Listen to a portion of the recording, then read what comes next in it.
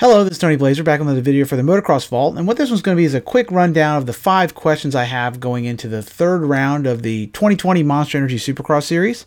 The first 2 rounds have been very exciting, great outcomes if you're looking for kind of some surprises. You had the Barcia winning the first round, Kenny winning the second. Maybe that wasn't too much of a surprise, but I think after 2 years of trying and not having it happen, almost 3, you had to consider that maybe a little bit surprising. I was super happy for Kenny last week. I'm curious to see what happens this weekend. I'm hoping for another great race. But these are the 5 questions I have going into round 3. Number 1. My first question going into the third round of the Supercross Series, can Kenny do it again? I think this one's pretty much a no-brainer. Everybody who's been watching the sport has been waiting for Kenny to finally pull through. The fact that he finally got that win was really a heartwarming deal. Again, I was super happy for him, as many people were. I'm curious to see if he can keep doing what he did last week. He got a great start, made an aggressive pass, got up front, checked out on the field. Considering he hasn't done it in 3 years, I would be surprised if he could back it up with 2 in a row, but maybe it was just a situation where maybe he just needed a little confidence. I mean, Kenny had won some outdoor races last year, but his illness kept, kind of getting flared up again and giving him some problems. I'm curious to see if that's maybe all in the rearview mirror at this point. And the new Ken Roczen is the guy we've been thinking we were going to get to see the last 5 or 6 years in Supercross. I will be curious to see if he's able to keep it going for this third round. I would love to see him up front. I don't want to see anybody run away with this. I hope it's a good fight. I'm a huge Cooper Webb fan too, and in order for him to stay relevant in the series, if he needs all these guys to keep mixing it up front until he gets his health better. So, in any case, my big question for number 1 would be, can he do it again? Number 2. My second question for the third round is, what is the status of the health of Barcia and Webb? Barcia pulled out a second last week, which was, I think, really impressive in light of the fact that he appeared to be very ill. Cooper Webb was apparently even more sick than he was at the first round. Maybe it was the fact that it was inside a dome and it was a little bit warm in there, or whatever reason, it seemed to impact him a little more. He certainly wasn't able to get anywhere near the kind of results he had the week before. I think he got a 12th, which was obviously very concerning. If you're the Supercross champion, you want to repeat. It's a long series, who knows, but if he's going to have a shot at this, he needs to get better pretty quickly. Barcia, as I said, was very impressive. He's still holding the red plate. Ended up having a excellent night, getting that second. I think he's, 4 or 5 points still in the lead. So if he can continue it going, awesome. But if he's sick like Cooper Webb was last week and he ends up getting worse, that could be a serious problem. I always have my questions about Barcia anyway, because he's shown that he's not always the most consistent rider. So I'd love to see him continue to be at the front, put pressure on these guys, make the series interesting. Barcia winning, I think, would be maybe the most out of nowhere title win in history. I don't think, maybe if Davey Millsaps had captured it back in 13, I guess, whenever it was that he was up front for the longest time, that probably would have been the most surprising. But I don't think anybody would have picked Justin to win this title. So the fact that he's up front early, he did the same thing last year, so that's not surprising. The fact that he kept it 2 in a row is great. 3 in a row, I hope he gets a podium again this week. That would be very exciting for him. But I have real concerns about the health, with the flu thing or whatever's going on. You heard some reports that maybe Cooper Webb maybe has some kind of a chest infection. I got pneumonia, 3 years ago, and it's brutal. I can't imagine going out there and riding a motocross bike with a 180 beats per minute heart rate with not able to breathe. Got to really hinder your ability to go fast. So my second question for this week is, just how healthy are Barcia and Webb? Number 3.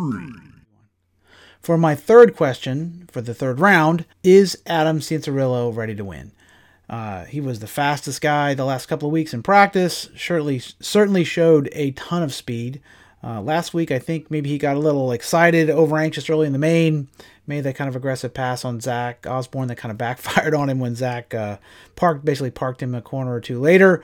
And then after that, looked like he had 4th place in the bag and took a digger on the last lap with a couple of turns to go. I didn't see the crash. They didn't show it on TV, and I didn't see it anywhere on social media. I don't know if it was big, small, whatever, but it doesn't sound like he's hurt. So I hope that he got his nerves out of the way, got kind of the rookie mistakes out of the way, and he's ready to finally put it together. Adam is an awesome kid. I want to see him win. I'd love to see him come out here and win this as a rookie. I'd be super psyched. I mean, as I've said in the past, I'm really just rooting for a good race. I just want to see a great battle at the front. There are some guys I like more than others, but again, it's not. I don't really have too much of a dog in the fight. I just want to see a great race. And Adam is a cool kid, great story, and I really, really would love to see him at least win a couple races, even if he's not going to win the title. He's certainly still in it. I think he's still tied for third. So if he had that fourth, he might have ended up in second, actually, in the series point standings at this point. But in any case, Adam was really, really competitive as far as speed goes. And hopefully at A2, he'll be able to show that again. Even if he doesn't get first in practice, it's much more important how you actually race on the track. So hopefully he can translate that speed into another great win, or another great finish like he did at A1. Number 4. My fourth question for A2: which Eli Tomac will we see? I think until I see Eli come out and smoke these guys, I'm probably going to ask this question every week. Eli is very up and down. Now, I will say that round 2 was much, much better than round 1. He got a bad start. He came from like 17th or 18th back to 4th, although in fairness, Adam did kind of give him that last position. He probably should have got a 5th, but that being said, Eli definitely was moving forward. He wasn't fading. He wasn't, getting arm pump and locking up. For the little bit of time they showed him on screen, it still didn't look to me, at least, like he was the same kind of crazy balls out speed guy. It was more like he had a methodical race where he's kind of picking these guys off. In fairness, everybody is very fast, but there have been times when Eli's just been the elite of the elite and just like cutting through these guys like a knife through butter, kind of like McGrath used to, or RC, or Stu. In the old days, Chad gets a bad start and he's in third in a half a lap or a lap or two. It's these guys would just go mow through them, and Eli's capable of those rides. I haven't seen it so far this year. I don't know whether that's a matter of just the bad starts or the deep field, hashtag deep field, or it's a matter of, Eli maybe still trying to sort the bike out. I'm not sure. I think the Kawasaki, certainly, if you look at how he finished and how Adam's been riding, is capable of winning. I'm just waiting for that breakout Tomac ride. He's been, I don't know, pretty meh so far, in my opinion. I think a lot of people thought Eli would come out and kill everybody this year, but again, he's somewhat enigmatic in that, and you don't know what you're going to get. So I'm curious to see if this is finally the week that we're going to get a breakout Eli Tomac ride. Number 5. All right, my fifth question for A2: who in the 250 class is going to take control of this championship? So far, we've got win by Justin Cooper, which I didn't see coming, and one by Austin Forkner that I think a lot of people would have predicted. Last week, Ferrandis had a bad race, got taken out in the start. He certainly had a lot of speed the first round, but second round, complete disaster. I think he got a 12th, if I remember right.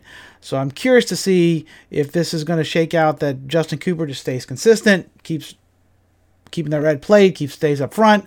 If Forkner's going to go on like a tear here, if he's going to end up cranking off a couple of wins and get right back in the points lead, or if Ferrandis is finally going to wake up and have a couple of good races in a row. So far, the 250 class has been pretty exciting. Jet Lawrence looked super fast last week. I thought for a little while he was going to run Forkner down. Super impressive for a 16-year-old kid. So always love the 250 class. Been real exciting so far. I am curious, though, how long it's going to take before somebody asserts himself as the guy, or if it's just going to be a round week-to-week thing where you get a new racer winning every week. That would be exciting too, certainly. But typically, that's not the way it works out. Usually, you have one guy kind of asserts himself. So Forkner was back on top this last week. Cooper was very solid in second. I'm curious to see what happens this weekend. The track looks pretty good too. It's looked like a pretty interesting track layout, couple of long loop sections, good rhythm sections.